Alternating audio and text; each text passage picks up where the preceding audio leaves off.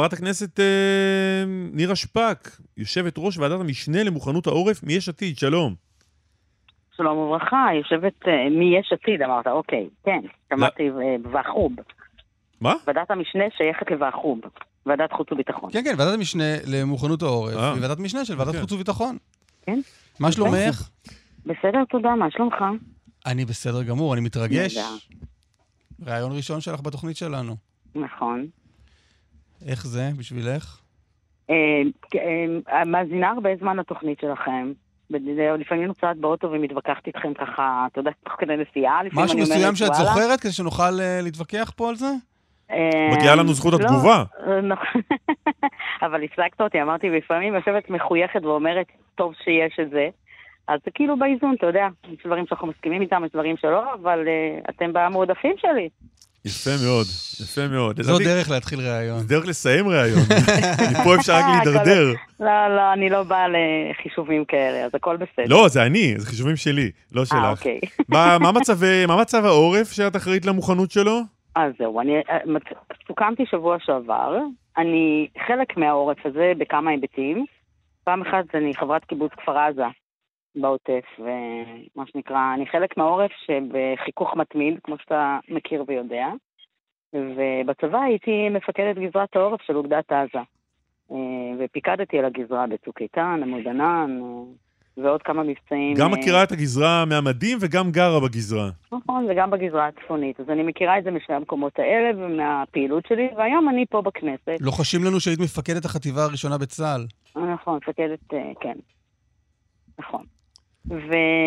וחטיבת חילוץ והצלה של פיקוד. אז את מכירה את המוכנות של חלק מהעורף לפחות יותר טוב מהרבה מאוד אנשים אחרים. נכון, והייתי יועצת בחירה למנכ"ל המשרד להגנת העורף, עבדתי עם דיכטר וגלעד ירדן, אז אני מכירה את זה גם מהצד של משרדי ממשלה.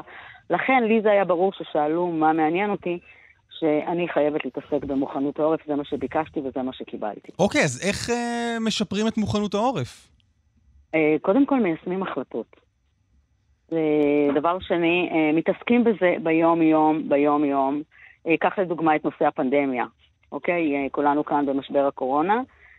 פעם בכמה שנים עושים שנת מוכנות לנושא מסוים, פעם זה רעידת אדמה, פעם זה פנדמיה, פעם זה אירוע הסלמה, מלחמה, יש או צונאמי, ומספיק היה לקחת את כל מה שהיה בשנים האלה ולראות מה בוצע ומה לא בוצע. אני אומרת לכם, אני ישבתי בבית ופשוט כאחת שהייתה חלק מהדיונים וקבלת ההחלטות, מאוד קבע לי הבטן בהקשר הזה.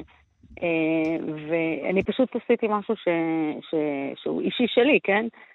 החלטתי לא להתגייס למילואים לנושא הזה, ופשוט כשהיית הערים האדומות, יחד עם חבר נוסף, והאלוף יוסי בחר עם עוד קצינים, עלינו לעיר חרדית אדומה ובביתר עילית, והתיישבנו ונתנו את כל הניסיון שלנו כדי לעזור, ובאמת הם יצאו מעיר אדומה, לא רק בגללנו, אבל באנו לשם עם הניסיון שלנו. וזה כל כך הרגיז אותי, כי יש כל כך הרבה דברים שדיברנו עליהם, כמו איך נותנים מענה לקהל שהוא לא בתוך הטלוויזיה, לא עם סלולרים שיכולים לקרוא הודעות, איך מתרגמים את זה לשפות, מה עושים, איך עושים את מערך האזרחים, המתנדבים, איך מארגנים. תגידי, במוכנות העורף, הבעיה המרכזית, למשל, בצפון אולי זה יותר חריף, שהעורף לא מוכן להתקפות טילים. אין ממדים, אין מקלטים. זהו, אחד הדברים שאני מקדמת. הייתי חושב שזה הדבר הכי אקוטי ומיידי שצריך לטפל בו. זה נכון, אבל זה משהו שאתה יודע, יש דברים שאתה יכול להכין במקביל. עכשיו יש את התוכנית של מיגון הצפון, הרי כל 0-9 קילומטר זה שירות המילואים שלי הוא שם היום בזירה הסורית, אז יש לך מרחבים לא ממוגנים. זאת אומרת, אם העוטף ממוגן 0-7 וגני ילדים עד 14 ומוסדות חינוך, ועכשיו מדברים מה קורה מעבר ל7, הרי זה כל הדיונים על המיגון בעוטף עכשיו.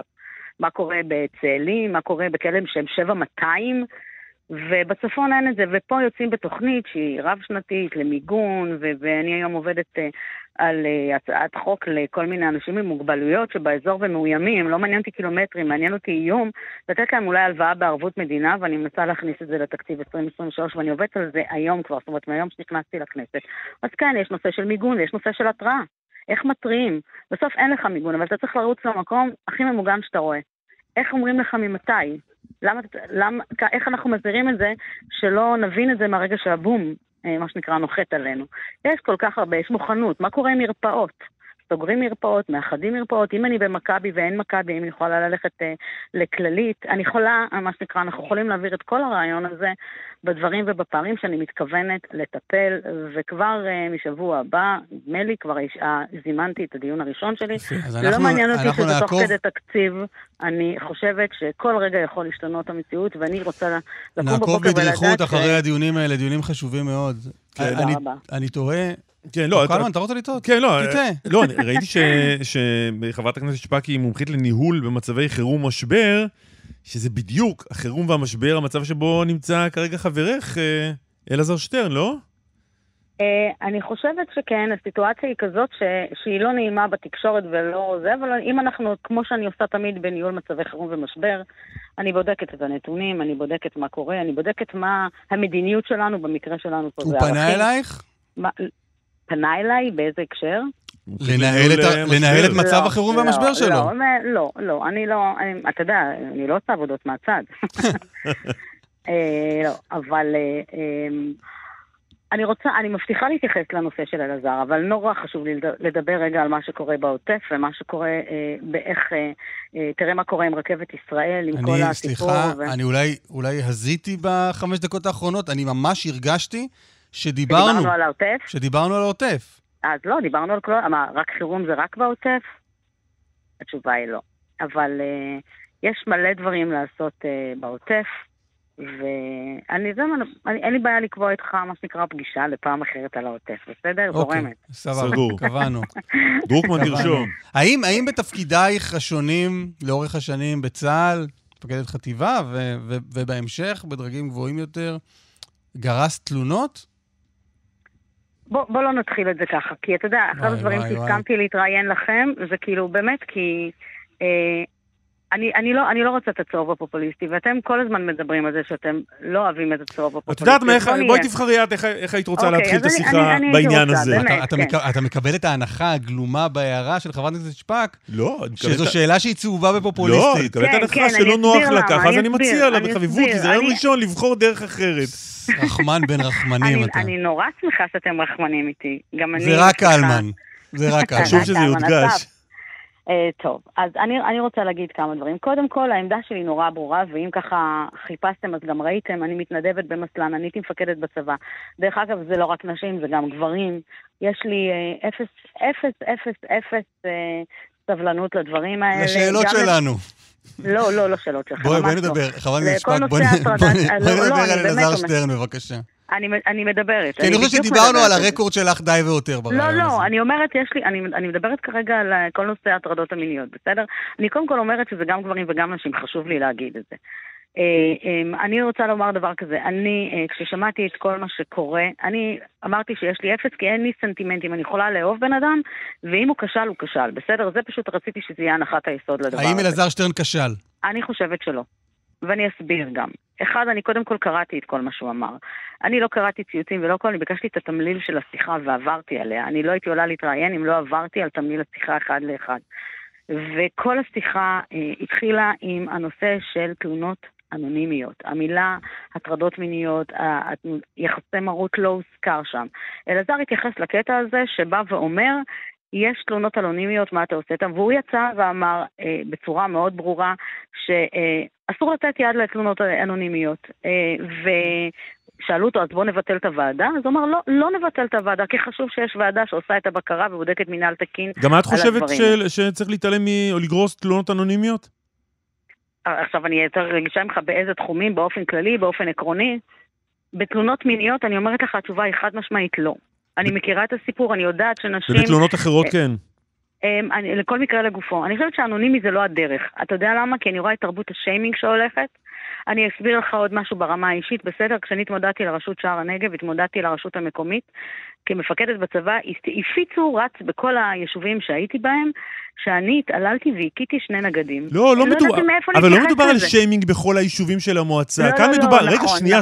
רגע, שאלת אותי באופן כללי אז כיוון שאמרת, אז תני לי לחדד, הרי ראינו גם את 2 הפרסומים האחרונים שנוספו לרעיון הזה ב-103, 2 הפרסומים האחרונים בערוץ 13, העידה חיילת אחת שהתלוננה על הטרדה מינית, ששטרן אמר לה, אם את תדברי על מה שהיה פה בחדר, אם תזכירי את מה שהיה פה בחדר, את את מה שהנגד הזה ניסה לעשות, הימים שלך בצבא היו שחורים ומרים, יהיה לך הכי רע בעולם, בצבא את כבר לא תישארי. אתמול עוד חיילת אחת העידה שהתלוננה לפניו על הטרדה מינית והוא נפנף אותה.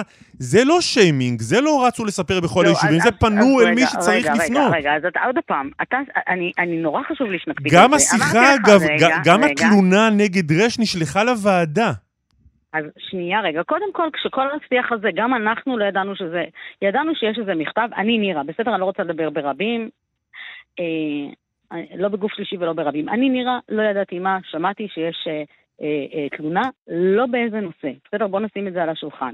לא ידענו באיזה נושא, אני נירה, עוד פעם, סליחה על השימוש ברבים. גם כשאלעזר היה ברעיון, הוא לא ידע את הנושא. הוא דיבר על כל מה שהולך בקרבות האלה, שפתאום יוצאים דברים, כמו שסיפרתי במקרה שלי, שיצאו דברים כדי להכפיש את שמי ונתן, ואני חוויתי את זה. לא הבנתי, לא הבנתי מה אמרת. לא הבנת, אז אני אסביר עוד פעם כדי שתבין. אז אני אסביר. אמרתי בנושא של הטרדות מיניות, אין say. אני אומרת בוודאות, זאת העמדה שלי, אני יכולה להגיד בגאווה שזה גם העמדה של המפלגה שלי. שמה? בתלונות של נשים על הטרדה מינית, אין דבר כזה אנונימי, בודקים כל תלונה באשר היא. גם אנונימית. ברור אנונימית. אז אלעזר שטרן שגה. הוא נשאל ב-103 על ידי גולן יוחפז וענת דוידוב, אם היה מגיע למכתב אנונימי, כשהרקע, את אומרת לא מדובר בהטרדות מיניות, אלא שאחר כך אלעזר שטרן בראיון אומר, אני יוצר אווירה, גם אצל החיילות, שיש להן אצל מי להתלונן, ואצל מי שהכי נוח לה להתלונן. אני גם יוצר אווירה שמעודדת להתלונן ומגבה מתלוננות. כלומר, הוא בוודאות מתייחס לסיפור של תלונות אנונימיות על הטרדות מיניות. הוא אומר, אני רוצה ליצור אווירה שלהם נוח להתלונן בשמן.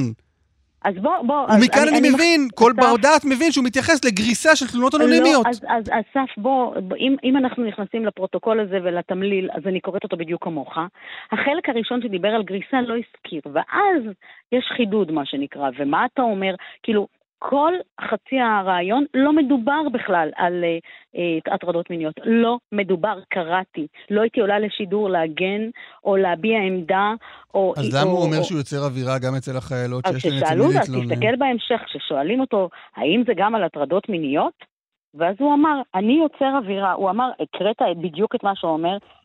כשהמראיין חידד את השאלה, אז הוא אמר לו, כראש אק"א, כל תלונה, האם אתה גורס? כי אם כראש אק"א על כל תלונה מינית, תקיפה או זה היית גורס, אז הוא אמר, אני זה שיוצר את האווירה המעודדת, אני אגבה כל מתלוננת.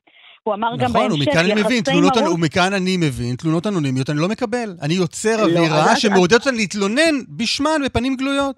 לא, ואז הוא גם אמר שכל יחסי המרות הוא יצא נגד הדבר הזה. עכשיו אתה שואל אותי אם אני הייתי מתראיינת בצורה כזאת, הייתי מעבירה בצורה, רגע בוא, הייתי אומרת לך, כמו שאני כל פעם אומרת לך פה, ואני צעירה ברעיונות, בסדר? הייתי אומרת לך, עצור, בוא נעביר, החלק הזה שאלת אותי פה, עכשיו בוא נתייחס לגופו של עניין לשאלה השנייה.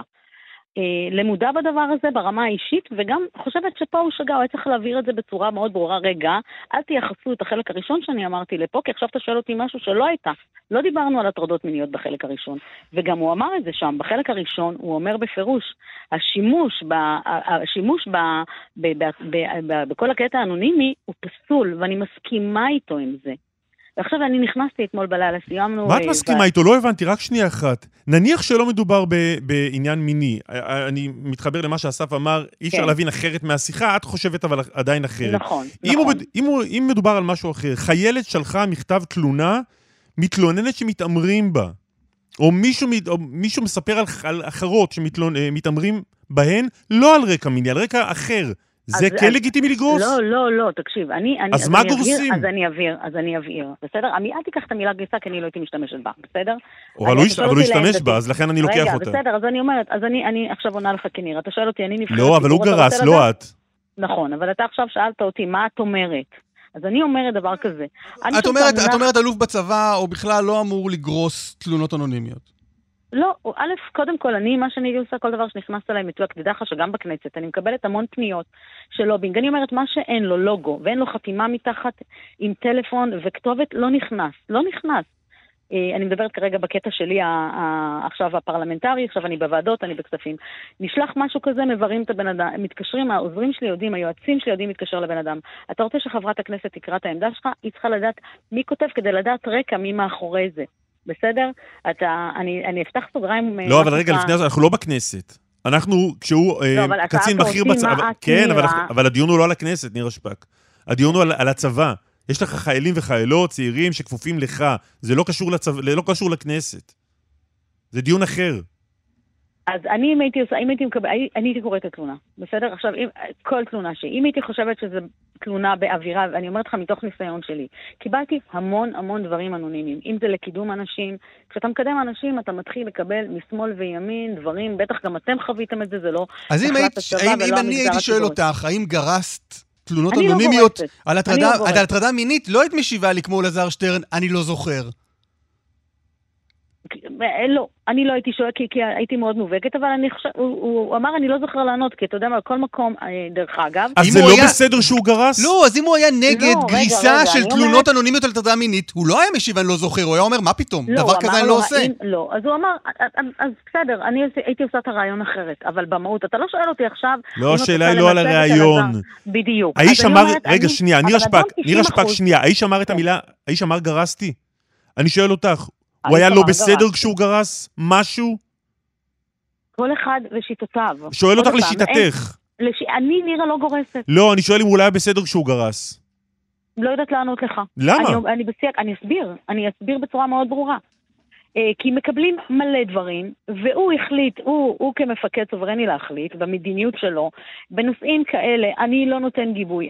יש לי כאן רשימה של דברים. יש אנשים ובעלי מקצוע שיכולים בצבא גם, כן? קצינת ת"ש, קצינת חינוך, מפקד. נגמרה לנו השעה, אבל חבל, כל כך נהניתי. אבל קבענו עוד שיחה. גם אנחנו קבענו, כן. קבענו עוד שיחה. נירה שפק, יש לי תודה רבה. תודה. תודה, יום נפלא, ביי.